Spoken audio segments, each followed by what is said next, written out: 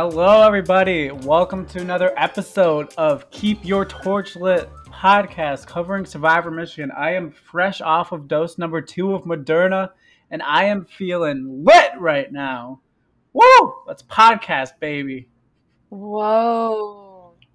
So I'm this is Sarah, by the way. I'm getting my second dose of Pfizer tomorrow. So we're about to be 2 out of 3 vaccinated. What about you, Sam?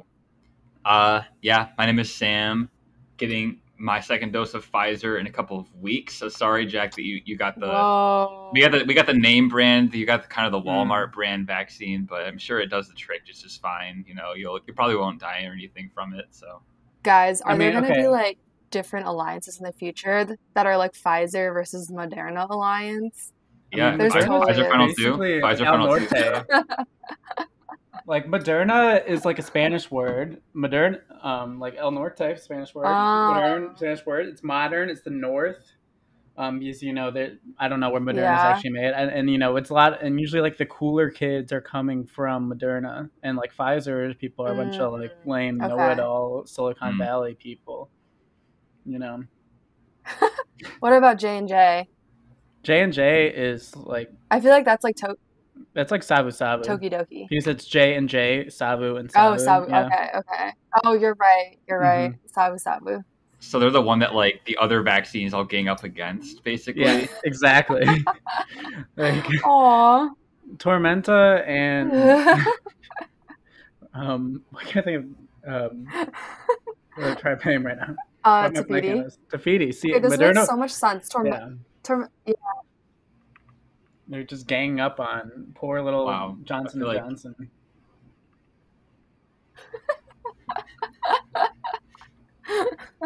Yeah, but Johnson & Johnson, they've got the heart, so maybe there's something there, right? Speaking of hearts, I think our hearts were all beating really fast when the episode started, and we got some background info on that idol. Whoa! What a transition!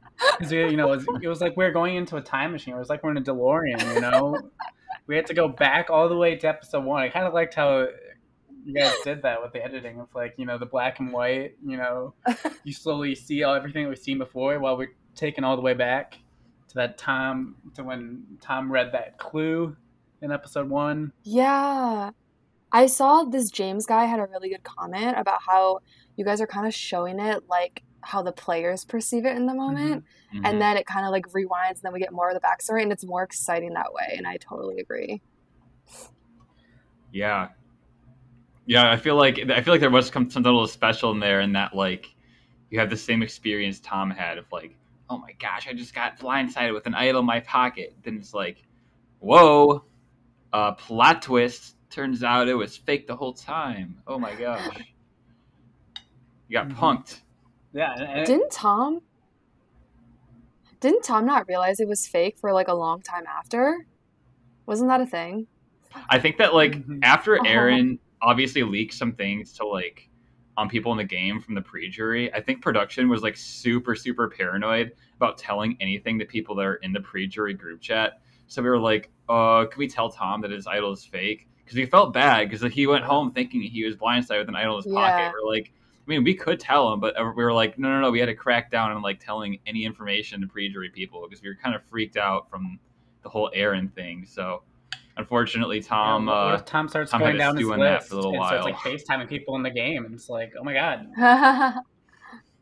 I don't believe this. It was a fake idol the whole time. We're like, and everybody else just like, yeah, we knew the whole time. I think you're the only person that didn't know on El Norte, which kind of sad. Oh, Jack, I was wondering if you could explain kind of like what actually happened with the clue, like Ben's whole thing. Like I know a lot of the fans were like, "What? That was so stupid of Ben to share the clue with everybody." When like obviously there's other things going on with the clue being fake, like, and it wasn't really shown in the edit exactly like what happened. Yeah, and so I'm not 100%.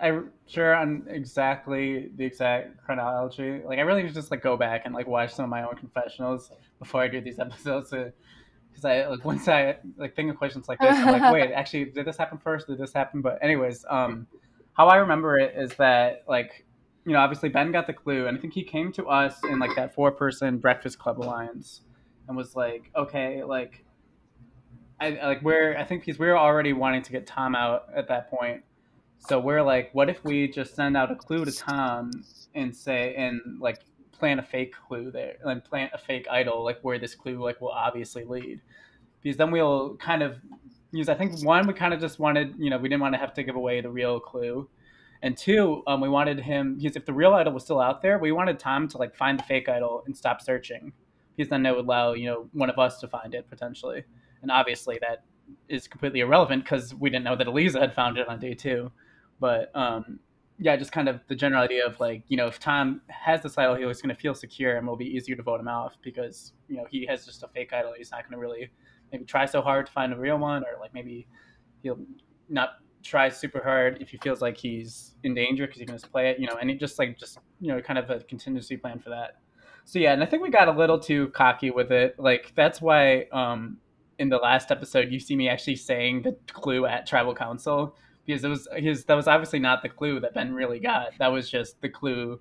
So I just had remembered it from reading it so many times, like heard because he was sending it to Tom. So just kind of like cockily, almost kind of, it was definitely a little mean spirited, just kind of like a little bit like without him knowing, kind of rubbing it in his face that was a fake clue, and that wasn't the real clue that he got, and like he has this fake idol in his pocket. So that was definitely not my nicest moment, but like, yeah. I mean, you did say last time you were somewhat mean, and this time you're going to be meaner. Mm-hmm. So, why do I got to be mean to poor old Tom? Wait, so both idols are? I know. Okay, so both idols are in possession in Tokidoki, right? Because they found your idol. Okay, so can we talk about how Eliza is an idol finding queen? Like, Jack, I thought you were good, but Eliza been finding them on day 1, day 2. Yeah, I mean, I definitely had that high opinion of myself going into it, but I think, at this point, I have to give up that crown to Eliza. She, multiple seasons. First person in Survivor Michigan history to find an idol in multiple seasons. Not that there's very many opportunities for that, but still. Wait, really? Oh, yeah, you're right. Yeah. That's crazy. And the fact that she got it on day 2 is just so legendary. It's insane. That's just so impressive. And also, I mean, a side note is that it also sucks a little bit because I think you were definitely the second person to that spot, like later in this episode. Like if she hadn't gotten that idol there, like I think that you would have found it instead. But props to Lisa for she didn't even know exactly what your clue was. She was like, oh, I assumed that their clue was the opposite of our clue. Yeah. And searched just based on that. Like, so she found that idol technically without even having a clue on day 2. Like, that's insane. That's just absolutely insane. Yeah, like exactly. I wanted to go into the season doing like the Russell Hantz stuff about not finding a clue finding an idol without clues and stuff, and she's Russell Hantz right now. She's Eliza Hantz out there. Has anyone else in Survivor Michigan found an idol without a clue? I feel like they have. I feel like it's been done. Well, I just feel like maybe not. I feel like in Survivor Michigan, the clues a lot of times are like not really well kept secrets. Well, either they're very they're very vague. So, but also like I feel like a lot of the times like a clue, people especially early in the game will like send it out to their whole tribe and be like, I don't want to be targeted for this, Yeah. So like there's a lot of time. There's true. Not a lot of times that people haven't had knowledge of at least one clue, And then meanwhile, Jackson's like, I don't think anyone's found any idol yet. And like 2 people on his tribe have found it. He's like, there's no way anyone could have beaten me. Jackson. So great. I love Jackson. I think Jackson is so funny. Should we talk about the 4 returnees and where they stand? Yeah. Yeah, let's talk about the returnees. Like, I mean, Eliza, she found that idol. I feel like she also just has such a good spot in her tribe right now where she has like this whole scene where she like runs into every single person on her tribe. Everyone wants her. Like Adam wants her in his alliance, the Cool Mint Bitch alliance. Then she's also like included this Big Threats alliance, and then she has like, oh, ran into Ivy at Rick's. Oh, like blah blah blah. I have this alliance with Shannon. Oh, I have an idol. Like I feel like Eliza is absolutely killing it on Tokidoki. Yeah, and not only having the idol, she also has a supernatural idol sense in that she saw Dale's foot twitch, foot twitch while they're talking about idol. Oh, and she's like, I think Dale has the idol. That's crazy. I was like, what? Yeah. She picked up on a foot twitch and was like, wow. That's actually, that's next level. Twitch. That is next level. Yeah, like I'm kind of scared. I would be scared to play it with Eliza. I'm not gonna lie. Yeah, Eliza's somebody want to stay on the good side of becoming like. I feel like she got this like legend status in season 3. Like after like I feel like ever since she had that like move with Devin where she like had those like whipped out those 2 like fake idols and the crazy thing, she got this like legend status, and it seems like it's like almost like too good to be true. But so far, she's like completely living up to the hype in this season, which I think is just like insane. Like, oh yeah, yep. What about Matthew Israel? Matthew is being faced with the premiere of season 1, which I would not want season 2 to be premiering while I was playing another game. I would not want that. Yeah, I feel like you would be fine, Sarah, because I feel like you. Really? Because but the thing is like you really start. I mean, you play really well through the pre-merge. Don't get me wrong, but I feel like especially in the edit, you really like skyrocket to the top in the post-merge. So like in the pre-merge, be like, yeah, like I was good. Like I wasn't like super crazy or whatever, but like I had this good alliance. Whereas like even like me, and if season 2 was playing for me, I feel like it's kind of the opposite for me. Like I had a really good pre-merge, and then like my post-merge was like I wasn't as visible or whatever. So, but like in the pre-merge, you see me finding 2 idols. You see me, doing all this crazy shit. Right. Yeah. Like playing Maggie, playing us a little bit. Yeah, that's true. I feel like that's the thing. Like, I feel like Sarah, you definitely wouldn't want like your Final 4 move to be like, like something that's shown as you're playing. Like, anytime you do something really, really good, like, oh, I found 2 idols or blah blah blah. Like anything that's going to make you look like a threat. I feel like you wouldn't want that to be airing. But like.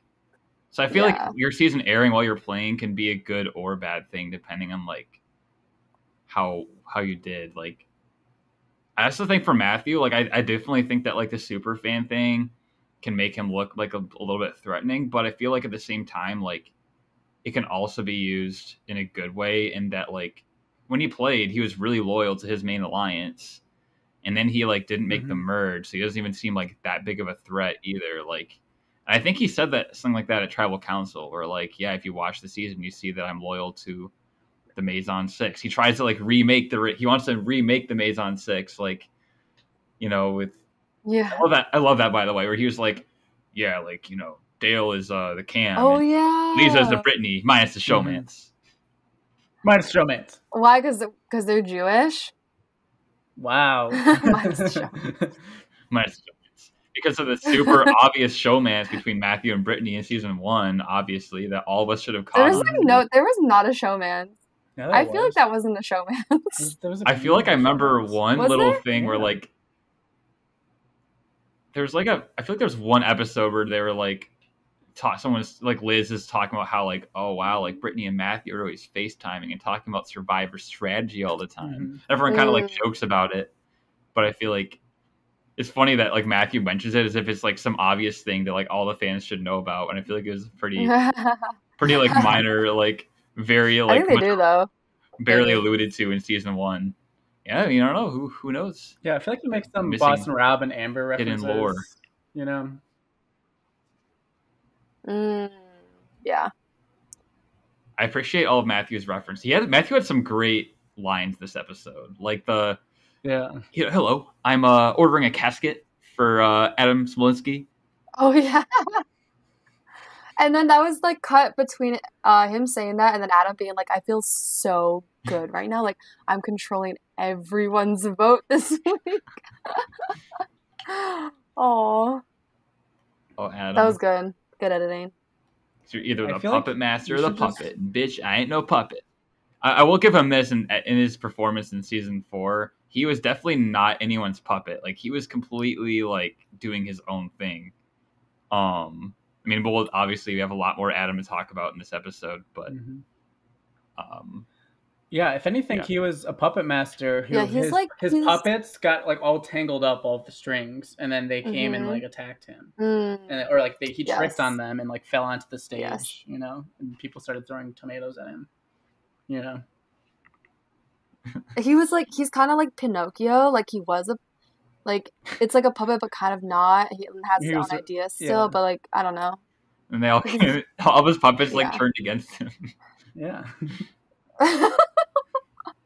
Like he has all of Tokidoki on the strings, but then they all like are like, wait a second, I don't feel like doing that.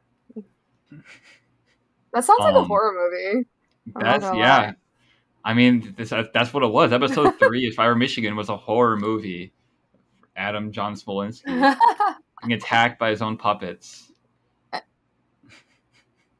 And you know who I feel like purposely makes his game into a horror movie? That's just like what he likes to do, is Ben. Ben's my favorite because he's so chaotic, and I feel like he purposely like he wants to create a horror movie narrative for himself. It just like happens. Yeah, he can't have everything be too calm for a while. He needs a jump scare to come. Guys, if Ben were in a horror movie, what type of character would he be? He would definitely... I feel like he'd be the one with like the crazy ideas of like how to escape. And how to be like 10,000 steps ahead of the killer.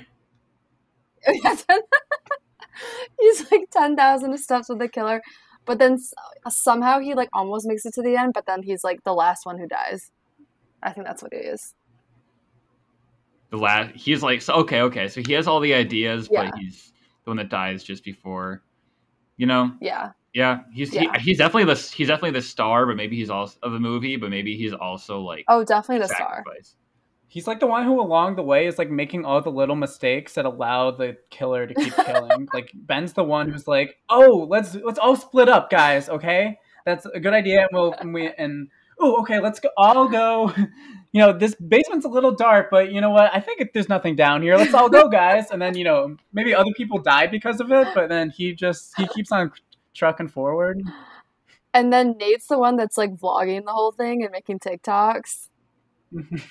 Yeah. Nate would purposely try to like kill other people. Like he would be like to make sure he survives ahead of them. Yeah, he'd make it like a funny video, like the killer like killing the other person. Like look how dumb this person was. They fucking do it for TikTok clout. Nader's gonna Nate. It's like Nader's some like pop star music playing in the background. Like just like oh my gosh. But yeah, so it seems like, I don't know, how did you feel about Ben at this point, Jack? Like, did you think anyone really, like, trusted, I guess Katie is, like, his person, right? Mm-hmm. Yeah, I have that quote, I think, about, like, if Ben is, like, Ben being the devil and if the devil is on my side or not. And I think that's kind of exactly how I felt. I feel like at this point in the game, I even saw somebody, I think in a YouTube comment or something, I think referred to this. Like I was really just kind of like wishy-washy at this point. And I was just like really just kind of like, I feel like I almost like I was like, I had a lot of relationships with people, but then like I was just like already getting like too paranoid almost and getting a little Will syndrome and being like, wait, is this the good relationship I want to have, or do I want to have this relationship? Do I want to like put more emphasis on this relationship? Do I want to trust this relationship? Is this a relationship I can, just like, I don't know. I feel like I almost like, at this point just being like, yeah, and that's kind of, and I like just really was just like unsure of how to feel about Ben and like not knowing if I should trust him 100% or trust him like 0. So I was just kind of like, really not sure of where I would be going forward at this point. Yeah. I feel like that definitely like speaks a lot to like how Ben was viewed in this game by like a lot of people, and that up until this point, like he's trying really, really hard to like kind of like escape his past and like turn over a new leaf. I think like he even said like, yeah, I want to like make a new alliance. I want to be loyal to that alliance. And like, I feel like it's tough because of his baggage and like the Ben bomb, like nobody ever really feels like they can actually trust him though. Like, so I feel a little bad because I feel like Ben's constantly kind of like in not a super great spot. Like he's in the majority on El Norte, but like I feel like a lot of people in the game are skeptical of him. Like all of Tokidoki, like Dale's like, you know, I didn't know you before. Now I know you. Now you're done. Like his whole, you know, Godfather shtick over there. Like I feel like Ben has a lot of notoriety, and it's not even because of anything he's done in season 4. Like it's all just because of his previous season. So I feel like that's tough as a returnee to kind of like, I don't know what Ben really could have done differently than what he's done so far to like make himself seem less sketchy, because he hasn't done anything super sketchy yet, but he just has that. Well, he told maybe not tell people about the Ben bomb. But I don't know. I guess, but I feel like they would have. Lisa already told her tribe anyways. About the Ben bomb. Yeah, they all would have known about it. I feel like that was actually a good move. That would have been like the yeah.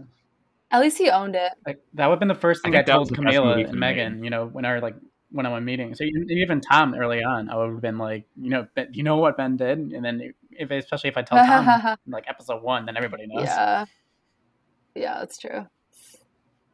But Jack, you're doing pretty well. I feel like you're kind of in the middle of your tribe right now. And like people don't really know how close you are to certain people. And it was definitely something that I was, I definitely felt good about it. And I felt good about my place in the game for sure at this point. And just like, I knew I had all of these different relationships going. I just wasn't sure which ones exactly I should keep growing, which ones I should be more wary of. So it's kind of like, I was just kind of maybe complaining about my position, but it's a good problem to have of being like, oh, I'm, close with too many people, like it's better than having like nobody want to work with me. This challenge was interesting because it was like 2 different parts and they were like kind of random, I thought. Yeah. Well, the thing is that it wasn't actually 2 different parts. Wait, really? Yeah. It was 3. There was a little bit of movie magic in this challenge. Oh yeah, wait, I remember there was being an entire another segment of the challenge that was completely cut out that Tokidoki won. I mean, like, I will say this, like, from the production side, this challenge, like, not to point any fingers, there's just a lot of things that went wrong, and I will say this is probably one of the most chaotically produced challenges that like we ever had. Like there's just so many. Obviously, like season 4, like, Tokidoki had a lot of qualms with it, and then there's also like just there's just a lot of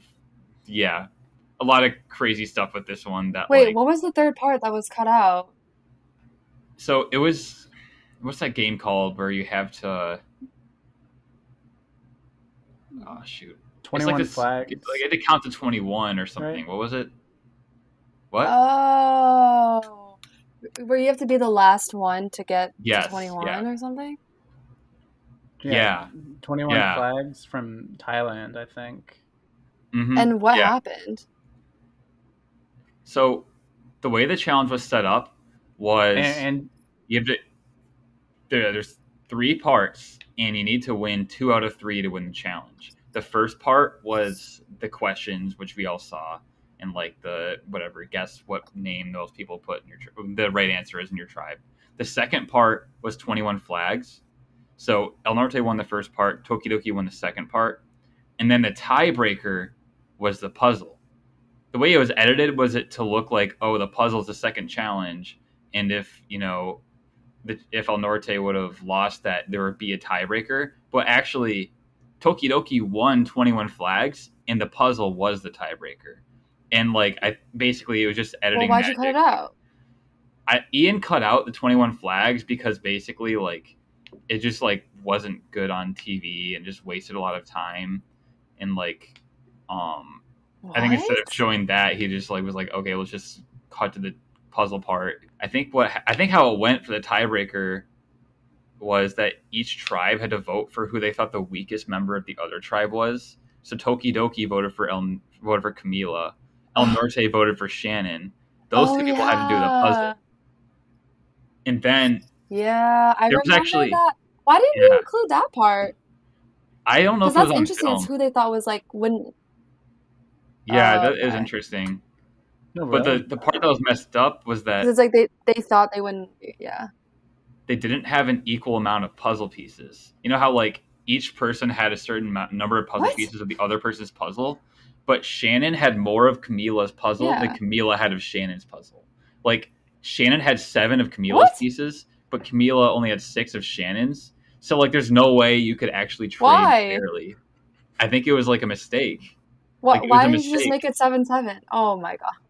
And they didn't realize till the challenge was like already going, and that's where Tokidoki was all like, Shannon should have just hid one piece because Camila would have been able to notice that like, oh, she would have thought it was 6-6, but Shannon just like gave Camila 7 pieces for 6 with Camila. Is that why Tokidoki was so mad? I feel like they're mostly mad because of the first part where like the questions seemed a little bit unfair, like, oh, who's married, and like it was Eliza and not Dale, like stuff like that. Yeah. Dang. I don't know, Jack. Because Kat was so mad. Yeah. But when is she not mad? Kat's always mad. Wait, also, Jack, do you want to explain the chant?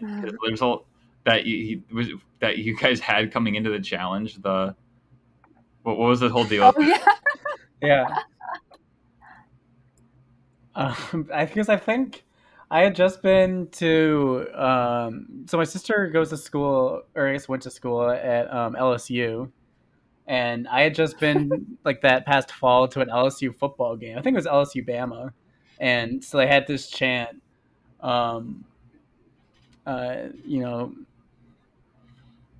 are we, Tigers? Who are, or what? I can't remember. See, my memory is just like not good right now. Why can't I remember things? Maybe I'm not. Moderna Mafia. I should have gotten the Pfizer. No, but basically, it's the dumb thing. We're gonna kick their ass and beat the shit out of them or whatever. And I just thought it would be silly to have doing the challenge. I don't think. Is it because was it inspiration? Was it inspiration from Ohana when we marched into the Steal the Bacon challenge?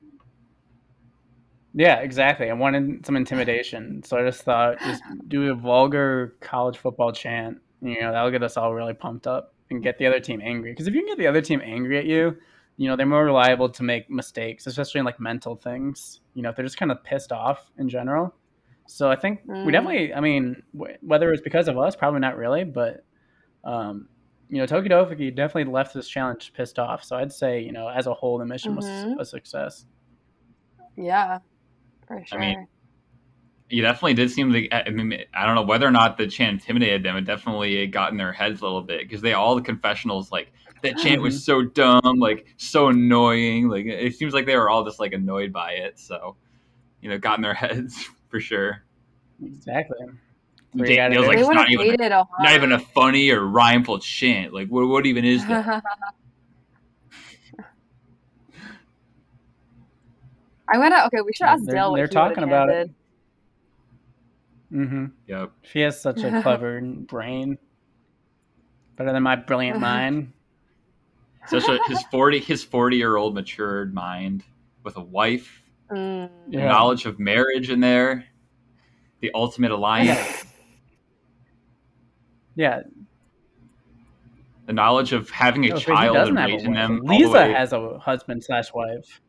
Oh, you're right. Wait, guys, I thought it was so funny how the production couldn't find Dale on Facebook.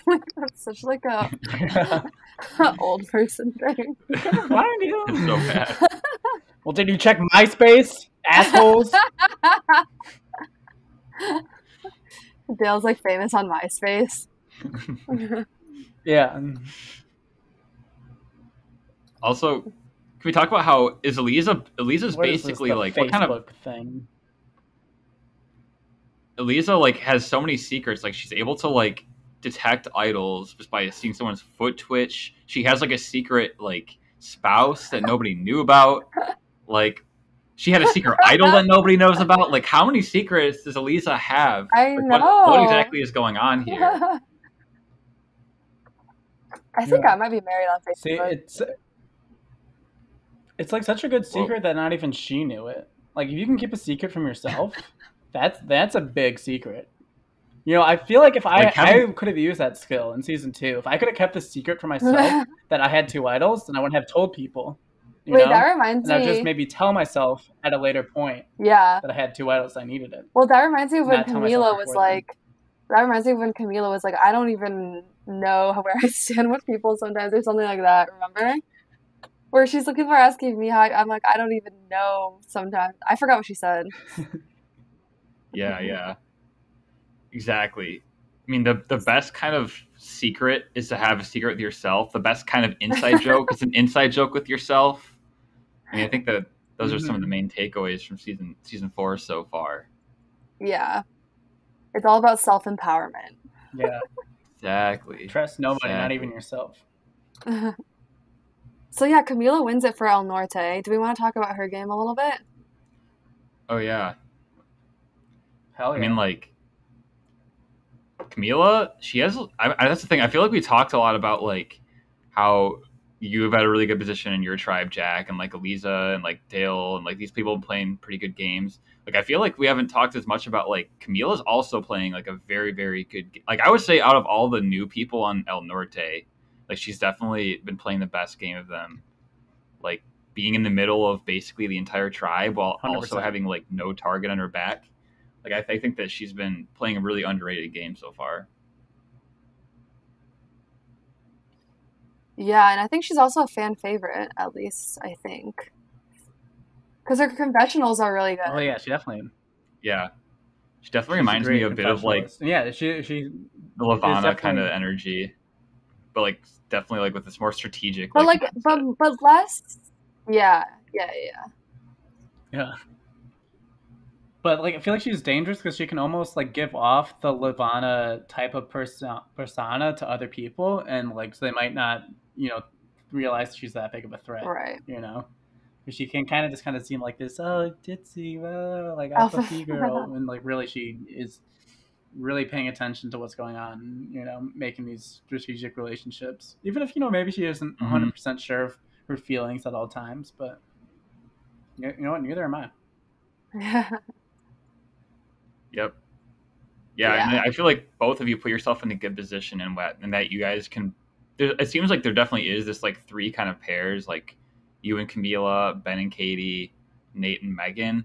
But, like, you guys definitely have... I mean, Megan shared the clue with you guys.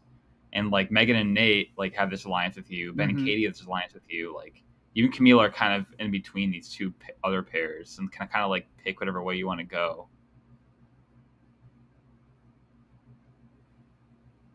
Yeah, we're playing both sides. So we always come out on top. Wow. Megan got the clue. I mean, good for her. She's like, I feel like I only got the clue because I didn't know the name of Camila's YouTube video from 10 years ago. Oh, yeah. I feel like she was kind of insulted that she got the clue. Because she's like, I don't want the other tribe to think I'm, like, at the bottom or something. Yeah. I mean, I guess that's true. They did choose Tom because they thought he was at the bottom in the first episode. Yeah. It's like, you don't want to be insulted, but also, like, it's not necessarily a bad thing if they don't think you're a threat. I don't know. At least at this point.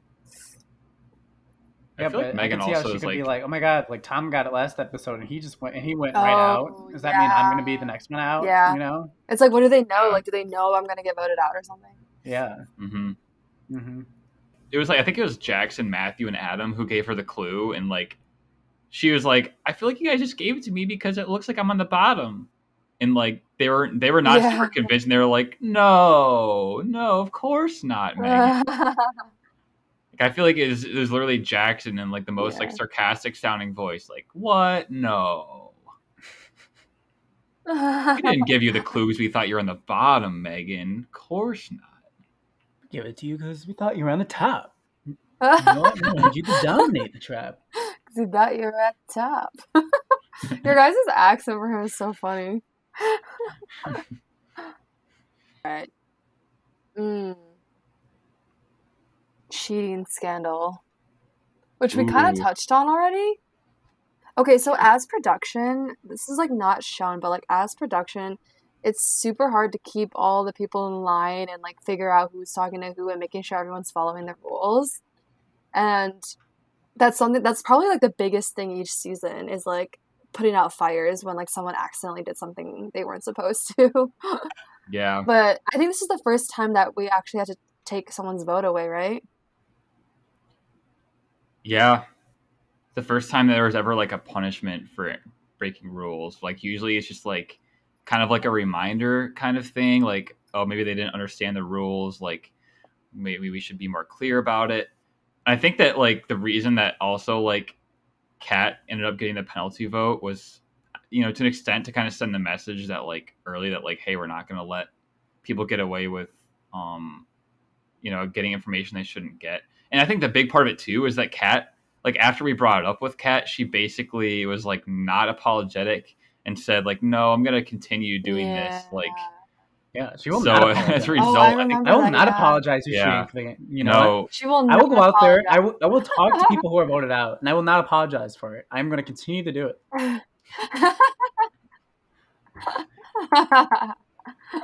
And like what I will say too is like I kind of think that the part of like the background for all this was the fact that like the previous challenge had been like kind of a little bit disorganized. Like production had made a few mistakes and things like, oh, the puzzle pieces weren't counted correctly, and like, oh, some of the questions were like the incorrect thing, like, you know, for the quiz.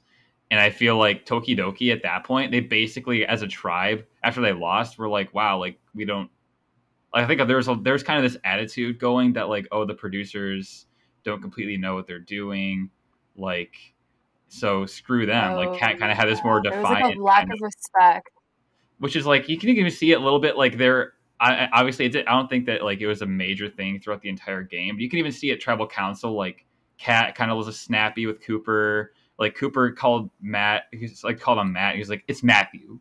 Like there was just kind of this like a little bit of like edginess between like Tokidoki and production, because I think that like kind of like set the scene was the previous challenge, and then like obviously Kat's penalty vote like was another thing that happened that week, kind of in the same theme. So yeah, I don't know. I'm curious, what do you guys think about like Kat's cheating? Like, is that something? Do you think that like that person deserves to get?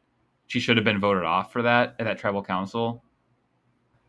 From like a strictly like strategic point, I don't really know how I would feel about it, because I feel like on one hand, that could be an easy thing to kind of like band together people if you want an easy vote and be like, hey, like, you know, she could easily do this again, blah blah. But also, it kind of already almost like makes her like really not liked, especially like any other tribe's mind. So I don't know if you want to maybe bring her to the merge and kind of as almost kind of like a like in a weird way, kind of like a meat shield, like, oh yeah, we can get rid of Kat because, you know, we'll agree with you guys, like that was unfair what you did, so yeah, we can vote her off. Or even just like as a goat, you could like bring to the end, like, and if you're sitting next to her, be like, oh, she like literally got like an unfair advantage, like early in the game. So like I feel like there's like, I would almost kind of like, just speaking like strictly strategically, not really like morally or like is this the right thing to do, I feel like it probably would make sense to keep Kat around in the game for like to use for some reason, just as like,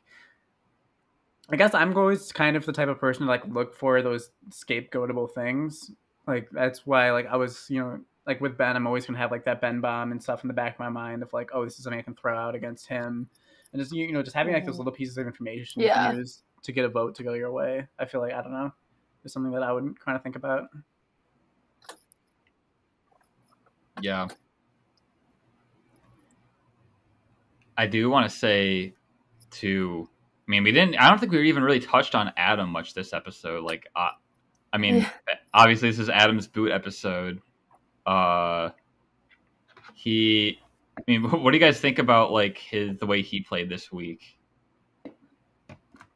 Who did he want out again? Shannon. and he had this big whiteboard with yeah, so that's the issue. The issue is that by targeting Shannon, Shannon's like really close to Dale, who's close to a lot of people. So she's kind of a hard person to target. Mm-hmm. And I think the other people did a good job of making him feel like he was kind of in control. And he just didn't realize that like nobody was really telling him the truth. Which I guess is how blind sites go. Yeah. Yeah, I mean, it's like a hard position. Sorry, go ahead, Sam. No, you go ahead, Jack. I was just going to say, like, I feel it's a really hard position to be in because, like, part of me wants to be like, oh, you know, it's really important to, like, read the room and, like, know how people feel about certain people. But if, like, people just keep feeding you bullshit and every single person you talk to is feeding you bullshit, it gets hard, especially, like, when you're, like, this is the first vote. You don't really have a good feel on these other people. So you can't really know, like, oh, this person's acting weird or they're maybe not telling me the truth because you don't really know this person. So, like, you might... I completely understand why he feels so good about it because that's everything that he's hearing. It seems to be pointing in the direction of it being Shannon. Right. Yeah. Yeah. I mean, I think it definitely was not great to tell Dale that he wants to get strong players out. Oh, yeah. Because Dale's like one of the strongest. Yeah. Yeah. And then the whole thing where he with Matthew, where he could have like probably bonded with Matthew over being a super fan. I think Matthew even said that, like, you know, him and Ivy had this whole conversation about like, yeah, Matt, like Adam's on the Survivor subreddit, but he's pretending like he's barely watched the show, like, and like not only does it make him look sketchy, but Matt's like, yeah, like that's also something where like we probably could have bonded over being super fans, but instead like you kind of just like lied about how much like in this whole first episode, like I think I've seen like Micronesia. We're trying to put the puzzle together. We have some missing pieces that someone else has. So I wonder who we can get on to help us complete that puzzle. Adam, what's been going on with you these days? How's life been? Nothing much. I am a bored and tired and exhausted homosexual. Just finishing up the last few weeks of college before I graduate, trying to get some jobs, some internships, anything to hold me over. Classic. Are you in Michigan right now, like in Ann Arbor? Yeah, I'm living in Ann Arbor right now. So just vibing. Love it. All right. Well, we were talking about how we're trying to put the puzzle pieces together of this episode, but you have some of the missing pieces that we need.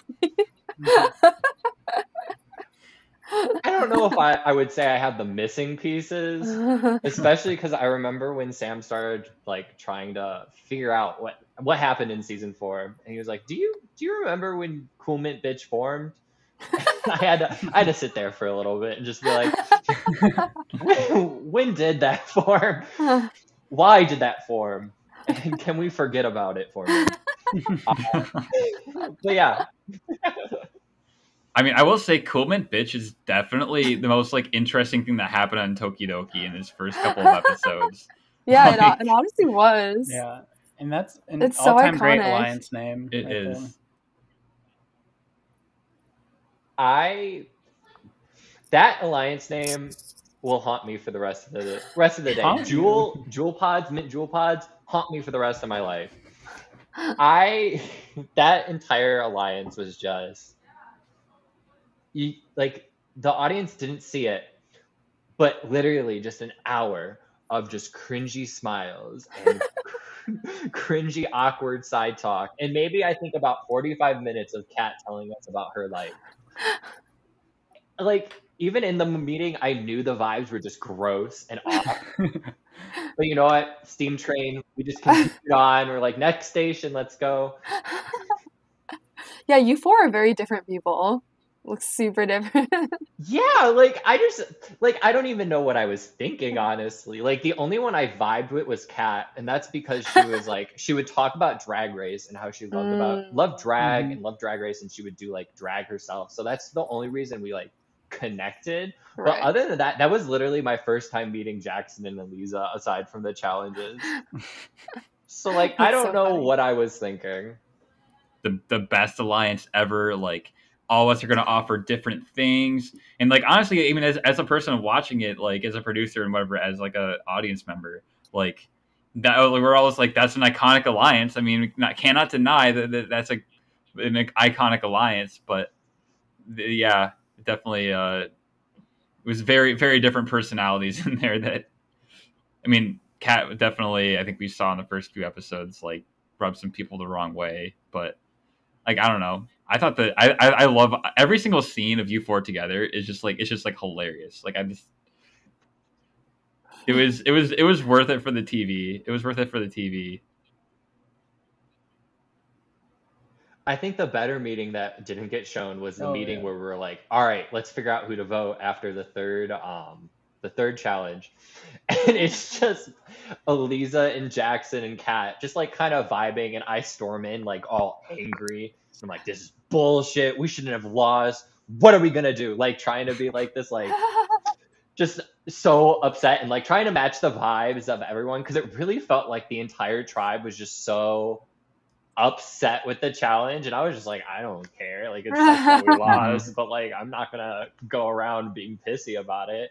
So I was just trying to like play Fit towards in. everyone and be like, yeah, like everyone's so upset, I'll be upset too. It was just like that meeting was worse than the second meeting, I think. While the first meeting had like awkward cringy smiles and like that gross ass video, the second one was literally just like silence. And like Dang. Jackson and Eliza like looking around, just constantly like being like, who's gonna tell this kid?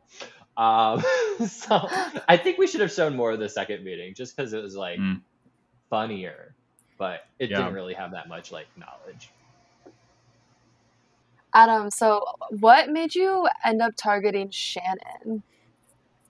So like my entire thing was that Shannon must be on the bottom of the tribe, because literally no one talks about Shannon, and Shannon's like always busy and always late to things. So I was like, just based on her time commitment alone, or what I thought like was her time commitment, I just was like, okay, well, Shannon's easy out, especially after she fucked up the puzzles. Like Shannon's easy out. No issue. Mm-hmm. Of course, that still led to me like freaking out and having panic attacks at like 2 a.m. over it. But it was just like no one was talking about Shannon, at least to me, like at all. So I was like very surprised, like watching the footage back and learning like she was close with Dale, she was close with like I guess Eliza, like she was like doing a really good social game, which I really didn't like see in my one meeting like with her. But I literally only had like one meeting with like each person on my tribe in 3 weeks. So I was like, probably why. Okay, that makes sense. And then like I guess another question, not to keep going on the Coolman bitch thing over and over, but so I mean it does beg asking, because one of the things that I think some of the people were criticizing in the second episode was, you know, making alliance without having everybody in the alliance talk with each other beforehand. Like, and I think the big thing is, you know, Kat was somebody that specifically like Lisa and Jackson weren't as cool with working with. Like, what was the, like, what I guess what exactly happened there? Like, did you just kind of like think that like Kat they were like more cool with Kat than they were? Like, they didn't really like what was the kind of the thinking there? Like, all right. So at the time, I know my like Chiron or whatever the fuck it is. Can I swear? Yeah. Go for it. All right, cool. My Chiron said like super fan or whatever, but I literally had only seen like 4 seasons at that point. Like the previous 2 years, like it was like Korong to like Ghost Island or something that I saw. And then even then I like took like a break in between that. Like I didn't see any Survivor up until Edge of Extinction aired during the seasons, like when we started playing. So I was like, yeah, I'm a super fan. I know all this Survivor trivia because I watch like Peridium on YouTube and I like read the wiki and shit like that, but I don't have time to watch full seasons. But I was a super fan. So like I knew what Survivor was, and I've like thought about it in an analytical light before because I used to have to like analyze it for a psychology class in high school. So I was like, all right, how do you win Survivor? Well, step one, like be nice and be sociable. And I was like, with what I thought people were going to bring to the table at a college Survivor, I thought I was doing pretty good. Like I thought everyone was going to be like, this is like such a stupid, silly little thing. I'm not going to, like, no one's going to actually put that much effort into it. I was wrong. Everyone's a crackhead. And I just didn't match that crackhead energy. But I was like, all right, be sociable, check. At the time I thought it was a check. And the next thing I was like, I need an alliance. So I knew that like by the end of week 2, I was like, I don't have an alliance. Or maybe it was like beginning of week 2. I was like, I don't have an alliance. And it's the beginning of week 2, and I'm not really hearing from anyone. Like I think I talked to only like Kat and maybe Ivy in that first week, and like that's it. And I'm like the type of person where I'm used to like people coming to me to talk to me, not to like sound like egotistical or anything, but no one was coming and talking to me. So I started like freaking out, and I was like, oh shit, I guess like I'm not doing as good as I thought I was. I don't have an alliance at the beginning of week 2, and I need an alliance to get through the next few weeks. So I was like, fuck it, I'm gonna do an alliance. I'm gonna form it with people who I think would do well, and hopefully this premise of Cool Mint Bitch will drive the alliance and like get people to like it.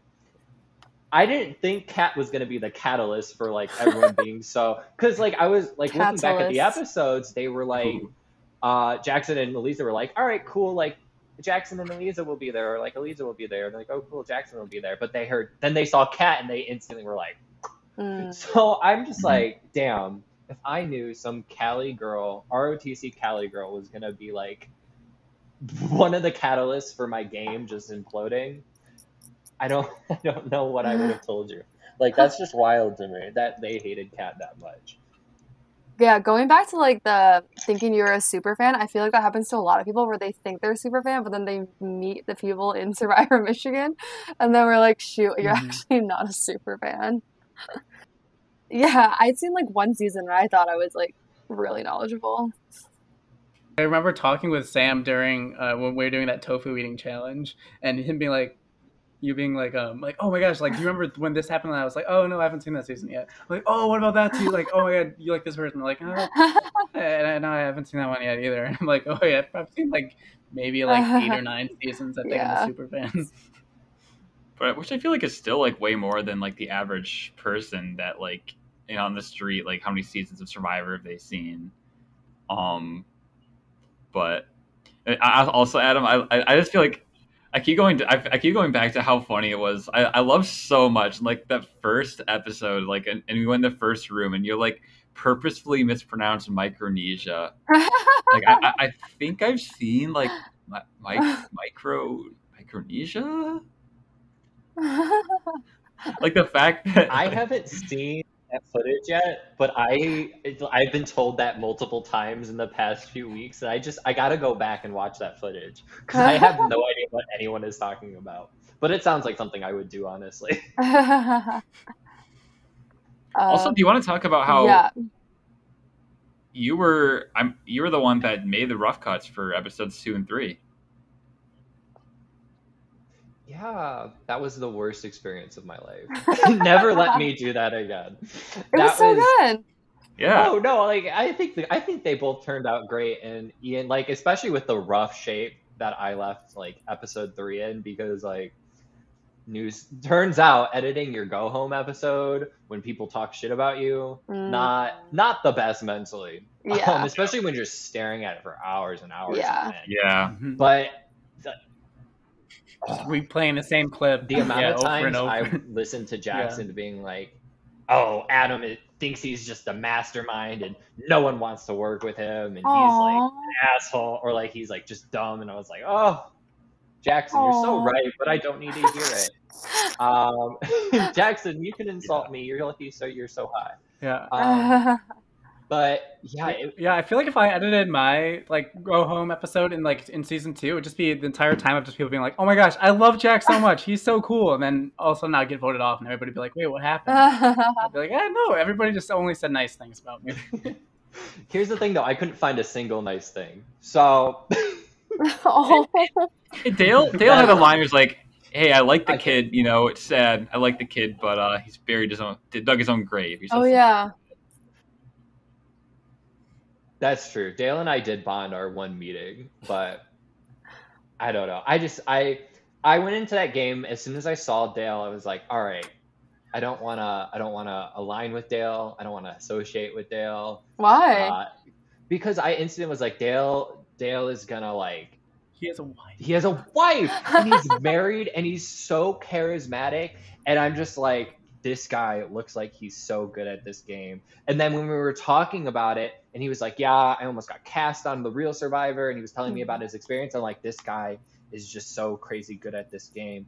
And I'm just like, I cannot get wrapped up in Daddy Dale's charm. Because if I will just stay there for the rest of the game, and I don't want that. And I was really hoping that everyone around me would also be like, let's go after the older guy, because like, fuck. But like, I don't know, man. It's just that the Dale card really tripped me up too. Wait, so why'd you tell him that you wanted to go for the strong players? Yeah, so all right. So it sounds stupid like on camera, but my logic was, if I tell Dale that I don't want, or that I want to go for the big players, then like that tells him that like I don't think he's a big player, and therefore he should work with me because I want to like get him out. Because why would I tell like a big threat that I would want to get them out? Yeah, like that's stupid. Like I was playing like an imaginary chess game. Meanwhile, Dale was just like logic. I feel like with people like Dale's philosophy is just he's gonna be like, I'm obviously the biggest threat. Like, you know what? I'm this guy, 30-year-old, coming to this game. I'm in Ross Business School. So obviously when he's talking about threats, he's going to meet me. So, you know what? I need to get his ass out of here. Dude, who you think you're talking to? The biggest threat in the That's game. Kind of like my macho version of Dale. Yeah. Adam, do you think you would have done better on El Norte? Yes, 1,000,000%. I don't know, like, y'all really saw my gay ass in the interviews and on like the application. You're like, you know what? Put him with Matthew Israel, Mr. Jackson, who is the most attractive man I have ever seen, and in law school, and probably very intimidating, at least from my perception. And a 38-year-old married man, he'll do really well with the bro energy. I just don't understand like the logic in that. Like we were talking on the live reality game show podcast, like Camilla and I should have been switched. Like that's so that's the proper universe that I would like to live in. I see it. Because I would have flirted with Ben, I would have flirted with Nate. Nate and I actually had a class literally like together while the season was airing. What about me? Whoa. So that would have worked great. Yeah. Jack, would you have worked with Adam? I think definitely I could see us working together. I would work with you. Like especially if Camilla is on the other tribe, and like because I feel like Camilla like very quickly became like my number one person. Like I feel like I definitely like I it's impossible to say, but I can definitely see us working together. Yeah, I can definitely see that working out. And even if you would have flirted with Jack, he would have been totally fine with it because the same thing happened on El Norte. Yeah. He could have been been his Camila. Jack and I should have just been the final two. I'm trying to think of somebody on Survivor that you look like, because I know I had that confession of like somebody flirting with me who looks like Amanda Kimmel. I have somebody flirting with me who looks like. Okay, Adam definitely looks like a lot. Who do you look like? Who's your Survivor doppelganger? I know. I'm trying to think of a good one. He definitely has one. Come on, Sam. You're like the expert. Yeah, I don't know. Yeah, you're the super fan. I've been told I act a lot like Adam Klein before, which I don't know if is a good or a bad thing. I mean, he won. Yeah, so. yeah. A guy like Adam Klein flirts me. Yeah. No, and me and Adam are besties. Adam Klein are besties on Instagram. He sent me the video in season 2. Yeah. Well, then I'll take it. I'll be Adam Klein just to be Jack's bestie. Oh, for sure. Yeah. Mm-hmm. If you were to read, you don't really see the. And that means you win the season. Actually, you guys kind of have similar hair. Yeah. He kind of has that hair. It's like curly, right? Or is it straight? Yeah, it's definitely curly. Yeah. Okay, we'll take it. Adam Klein. No, and I feel like it's similar energy of trying to not get like the idol for from Tribal that Adam Klein does in Winners at War. I can so see you doing that. It's a similar The cracked out super fan who doesn't really know a lot of the game but likes to think he does. Honestly, I can also exactly. I can also see like Tom as being the Adam, and that like the lemon juice on the clue is kind of like the like. No, Tom is that totally one guy. That's true. No, Tom's that guy. Remember the guy who like dumped the rice out and then was like the first one out? He like dumped all the rice out to see if there was a clue. Oh, Jonathan Penner? Yes, Jonathan. Yeah. Yeah. Oh, he put it in his sock. He put it in his sock, right? Yes. Yeah. That's a Oh very my Tom God. thing to do. Yeah. I do. Oh, yeah. I forgot about that guy. Jacob Forgot Derwin. about that guy. Yeah. Yes. Legend. Yes. Yeah. Jacob Derwin, yeah. Adam, if you were to play season 4 again, what would you do differently? I would instantly disassociate every relationship I had with Kat. I love Kat so much, love of my life. She hasn't talked to me in 2 years, but I would literally jump in front of a car for her. That's just the impact Kat has had on my life. That being said, I would honestly like try to cultivate my relationship with like Ivy and Matthew more, because like I was like reading through like the summaries of like the first 3 weeks, and it was like they both really liked me and both really wanted to work with me like the first week. So I was like, I don't know why I never saw it, especially because Ivy and I had mutual friends, like her friend who is actually like the roommate of Bree, like from season 2. Like I went to high school with her. Oh dang. And then I also sort of knew Ben because I met him at a party literally the night before the season started. I also met like all of production at that party too, like Cooper, Aaron, Nick, Bree. Oh God, who else? Like basically that entire group. It was so funny to just be like, yeah, these are the people who I've been like talking to like professionally about this game for like the past few weeks, like during the application process. And now I see like Cooper laying on a couch, and like Ben walks up to me drunk. He's like, "You playing Survivor tomorrow?" I'm like, yeah. He's like, "Talk to me tomorrow."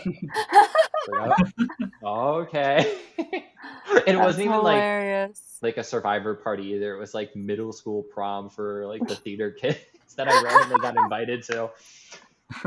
Like this is way too much for me. Like the next 24 hours, like meeting Survivor people at a party where everyone's dressed like they're 12 years old, and now I'm gonna like see them tomorrow, and I have to act like I like respect them. That's Tokidoki way to put it, but I'm pretty sure Tokidoki and respecting production are two different like ideas that don't necessarily go I'm together. getting flashbacks. Yeah. There were multiple times I apologized in my confessionals, just being like, production, I'm so sorry. They're being so mean to you. I appreciate you though. Yeah. Aw. Good stuff. Even though you were trying to be the badass in your meetings, like, oh yeah, fuck production. We all hate them, don't we? Hey, you gotta do what you gotta do to fit, you know? I was straight for 16 years of my life to fit in. You gotta make the connections. Mm-hmm. Yeah. Oh wait, that's funny. So, another question. So, going into Tribal, like, I obviously it was a blindside when you went home. Like, walk me through how that felt and how that rest of that night was for you. Oh my God. It's so funny because I just got like the reminder, like the Snapchat, like 2 years ago this happened thing. And it was like I literally just like sat in the dark and the new Billie Eilish album came out. So I listened to that on repeat and I was like coloring and I was like posting sad shit on my Snapchat story because I added all of my teammates on Snapchat. So I wanted them to feel bad about it. So I was like, you know, just keep breathing. Everything's going to be okay. Oh, look at me, poor sad homosexual. You did this. Like, so dramatic. Like, I was just trying to like be dramatic I'm the and like bad guy. Yes, exactly.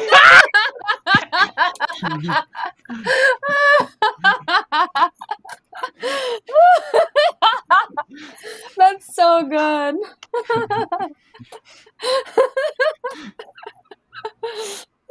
And that needs to be my new cut rod. I want that. Go back in the episode and fix it. Bad guy. Oh my god. But yeah, I was just trying to like gain sympathy from my Snapchat. I was sad. It sucked, you know, especially because I was like really like my heart was very into it. My head not so much. And I think that's just because too I was like not on campus all the time. Like I was traveling back and forth like every weekend to go work at home.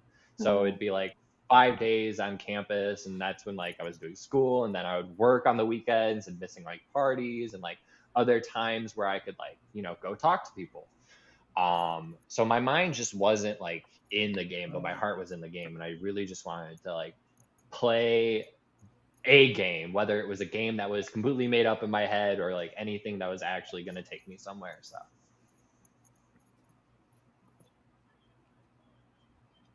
yeah, I feel like weekends are pretty brutal to miss out on for College Survivor. Like there's a lot of shit that like will go down on weekend. Like that's a time where like you can kind of focus on the game and like, or that's a time where you can look for idols all day, or you know, because you don't have any classes, or just like focus on like, you know, talking with people, or you're like going to like, you know, the parties or whatever, doing a little socialing with people, going to metal frat parties, like in the episode, you know, just stuff like that. Like I feel like that definitely is rough to come back from. Without, you know, like not being able to be there for weekends.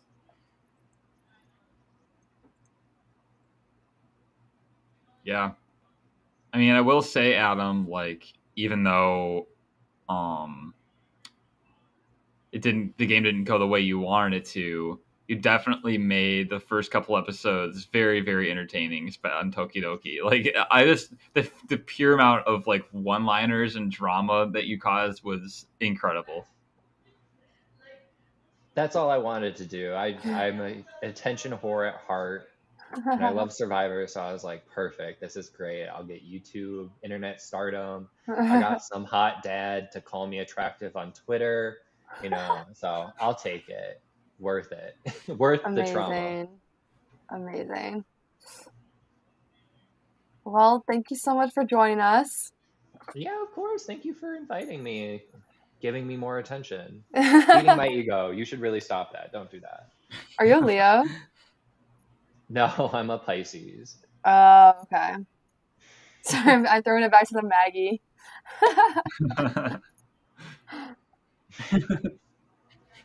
All right. Yeah.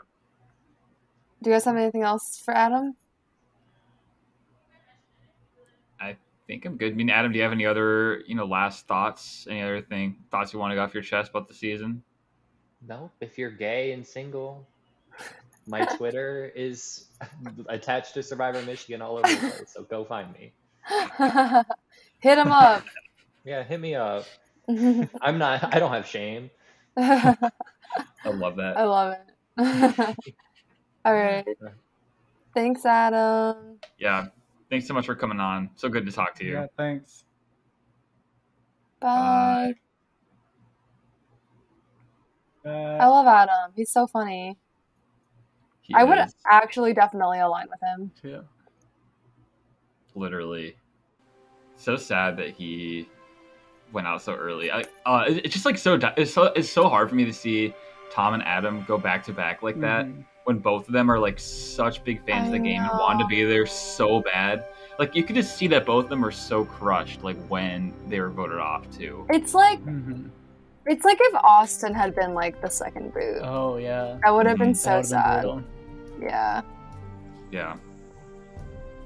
So like, I mean, honestly, it's interesting too how like I honestly do see a few parallels in like Tom and Adam and the way they played their games and their tribes of just like being that super fan who really is excited to play, but just like maybe hits the ground running a little bit too hard and like gets that target in their back. And then, you know, gets blindsided and is devastated afterwards. Like it is kind of fun, interesting how many parallels the two of them had.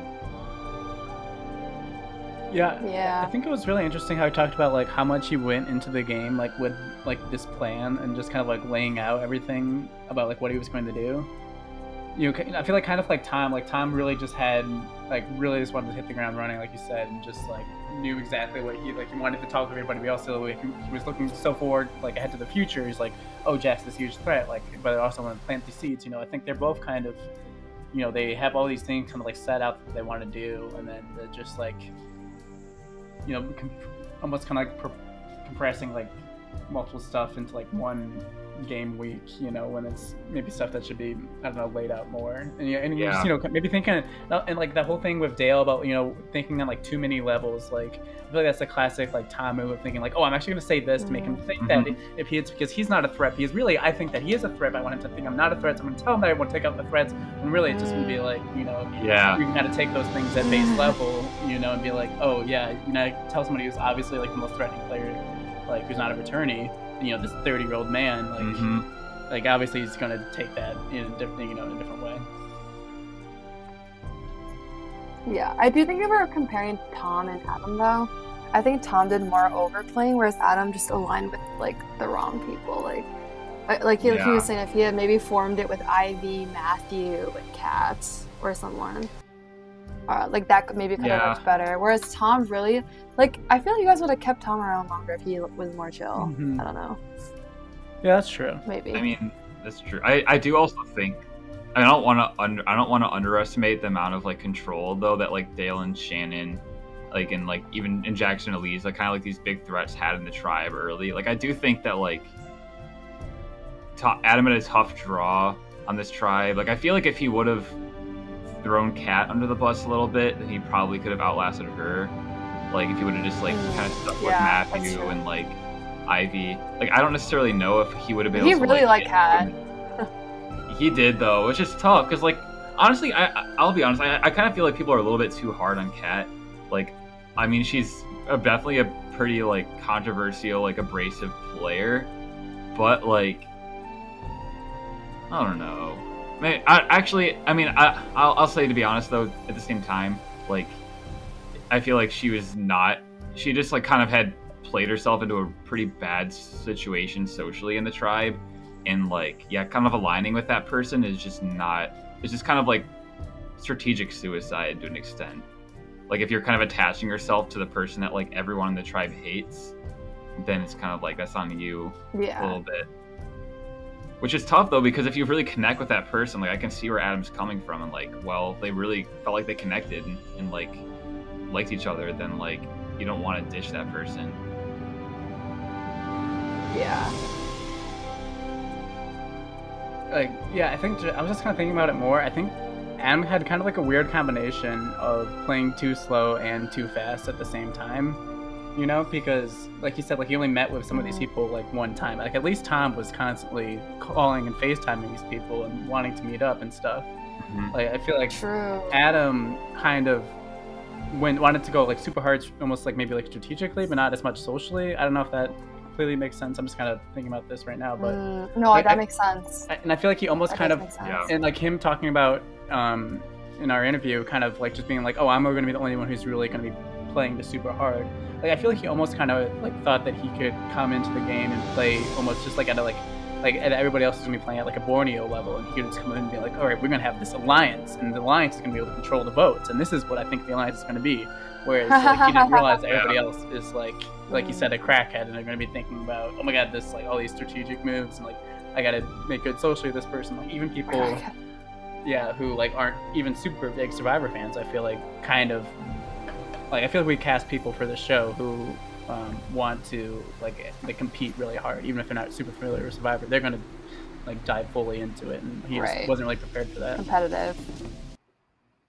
This next segment here, I was realizing, you know, I guess we haven't really explained what we were doing in these segments. For those of you who maybe this is your first season listening to this podcast, one of the things that we always do after interviewing the player who's voted off is give them a little eulogy, basically talk about their game, what went wrong, kind of what the overall, you know, what overall thoughts in their game. The next thing we do is we basically compare that player to all the other players that got the same placement in the other seasons.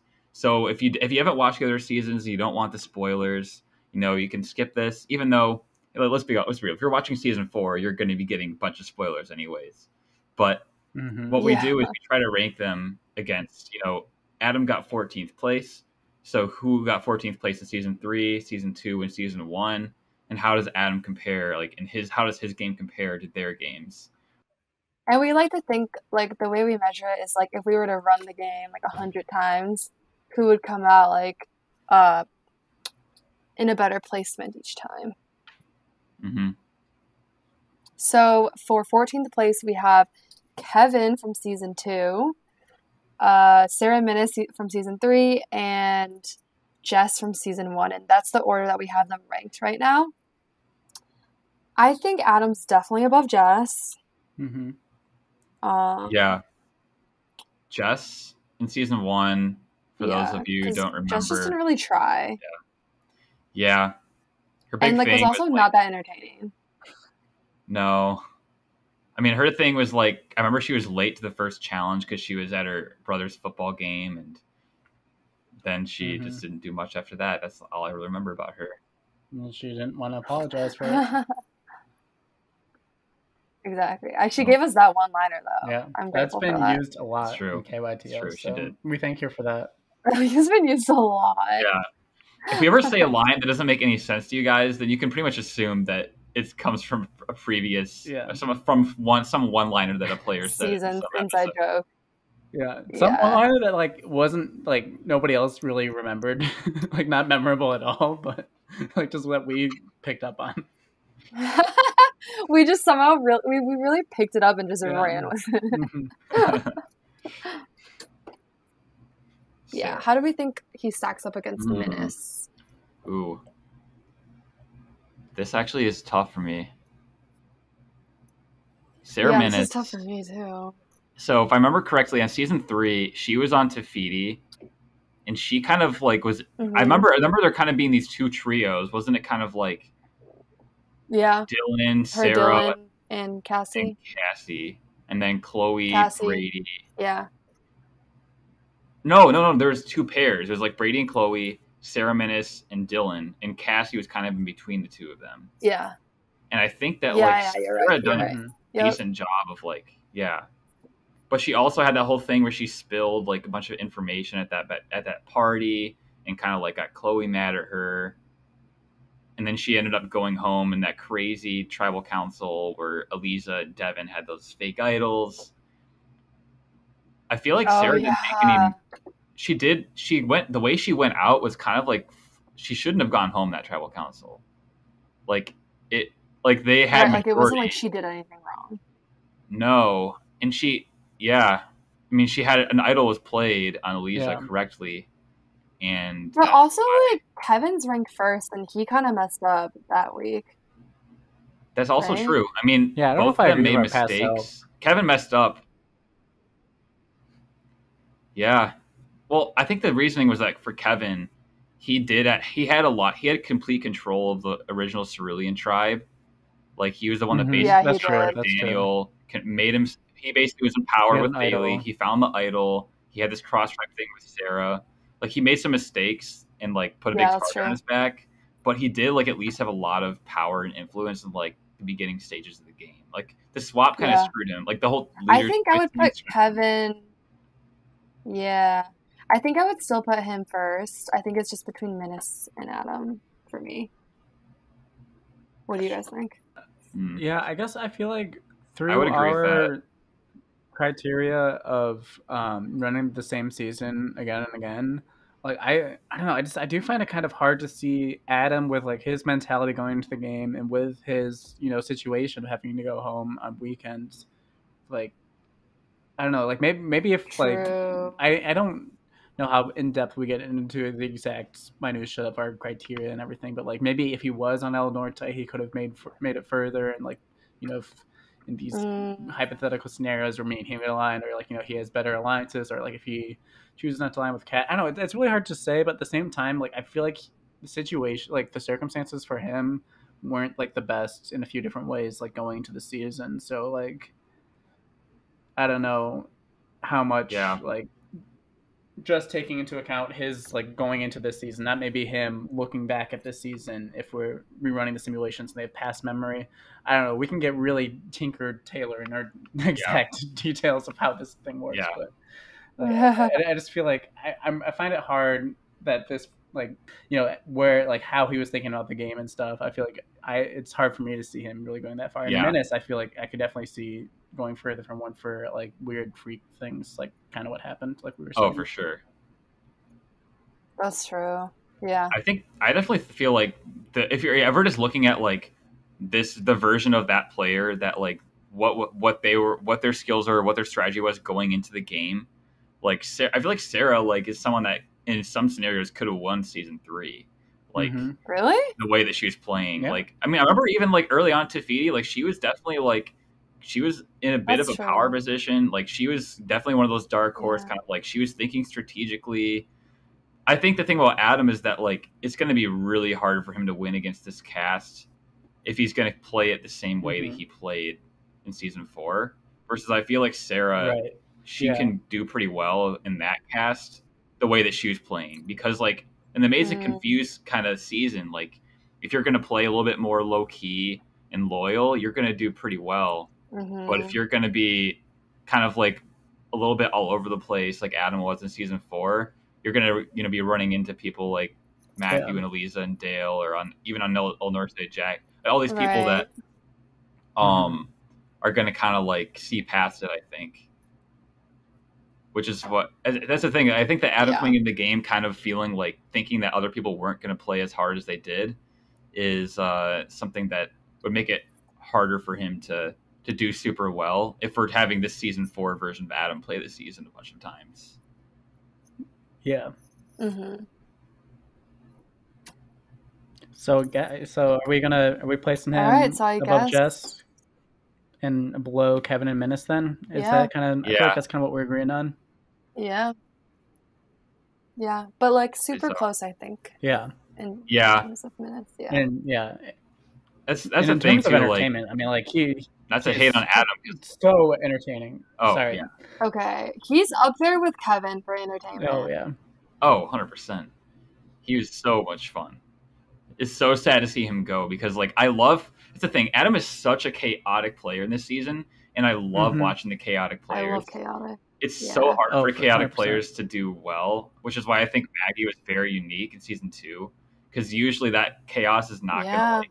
And with Kevin, another chaotic player, like it's hard to do well as a chaotic player, but it's so much fun to watch. And that's what I really appreciate about Adam, is he really brought a lot of entertainment. And also like props to him for like editing those episodes and like helping with those episodes where he was like getting voted off. Like I think he did a really good job with that. Like damn. Episode 3, he actually storyboarded himself as well. So props to Adam for that. Wow. Did a great job. That's awesome. Storyboarding is a lot of work. It is. You have to sort through so much footage and just like put it together and like just like make it entertaining and like understandable. No, I think storyboarding is actually pretty easy. I think like a baby could do it. I don't think it's that impressive or anything. I'm kidding, because Sam Morris has been storyboarding a lot of like the past few seasons. So if you guys aren't aware, I'm not just being and with that, Jack. with that comment, Jack's edit just got a little bit worse for season 4. So all of a sudden I'm not gonna have a single. I know it's like live editing, so you better watch out. Oh, that's true. Purple edit. Yeah. So next week we have. I heard that we have a player, and I think he played on the season that was called Micronesia. Micronesia. Season that Eric played on. Micronesia. Okay, honestly, this player has played with the icons, and he is an icon himself. Mm-hmm. The fact that he's going to be on the show and get to play with the people in the season is insane to me. Blew my mind. I forgot how that happened, but I'm blew into my it. mind. Yeah, we're going to get... Yeah. I'm sure it's going to be great in the episode, and I'm sure we're That's going to go insane. a lot into the inner work of how exactly that was able to happen next time on Keep Your Torch Lit. Mm-hmm. And I think even other than that... Yes, we will. I don't want to go bleed out of place, but I feel like even other than Eric Reichenbach, this is going to be a very fun episode, and I feel like it's going to be definitely not going to be one you're not going to want to one of the best for a number of reasons. So yeah. I was gonna make a really bad. Please do. I was gonna say we'll be Reichen back next week. Oh, that was super beautiful. That was beautiful. All right, end it there. Oh my God. Thank you guys. Beautiful.